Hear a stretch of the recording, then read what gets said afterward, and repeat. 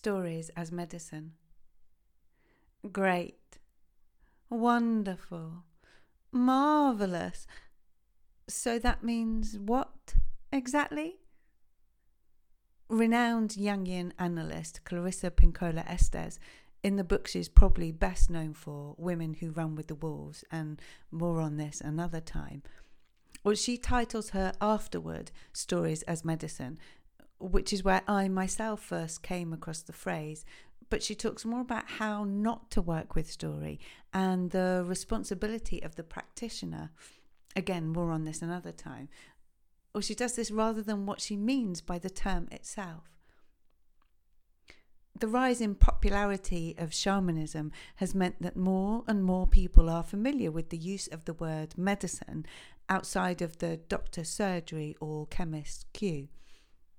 But it still doesn't really help us with a clear definition as to how something that isn't served up in a small coloured capsule or swigged from a dark brown bottle can do us good. Perhaps now we are getting somewhere. Is something such as a story used as medicine about what can make us feel good, make us feel better? If so, then in what way? What symptoms is it alleviating?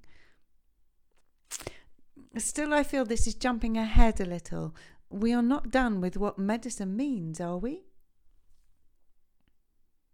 I read a great online article about something else entirely on the website for the School of Lost Borders, which in itself is such a great name. And the article was by John Davis, PhD, where he said he wanted to work with the term medicine in the context of its original Greek usage, which was as guidance towards wholeness.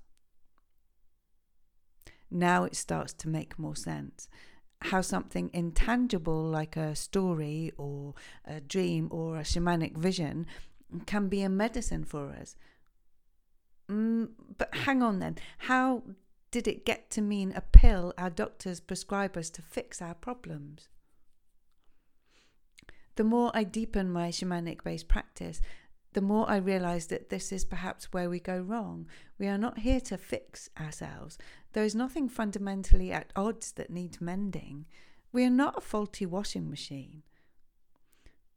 But have we perhaps been conditioned to think that we are? It's not a new thought to say we live in a society heavily biased towards making us think exactly this. If we are not pieces of machinery that need fixing, if instead we are wonderful, complex beings that have got a bit lost along the way, then the idea of being guided back to our whole state makes much more sense. Do we want to get bogged down here with more definitions, more analysis of what medicine means? Maybe. Or maybe it too can wait for another time. Maybe, like anything, it's good to just have a dip of our toes in the water before we dive straight into shifting our world views completely.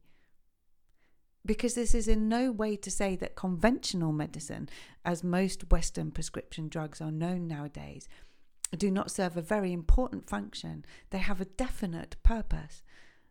I'm simply asking if perhaps there might be another way. How would it all seem different if we did not in fact need fixing, but were mostly just a little bit lost in the woods? And now we find ourselves suddenly in the middle of a fairy tale. Because mostly, the prime character will find themselves in just this situation too, a little bit lost in the woods. Because by closing our eyes, by hanging on the cloak tails of this prime character as it navigates its way around the menaces that lurk in the deep, dark forests, we learn from them.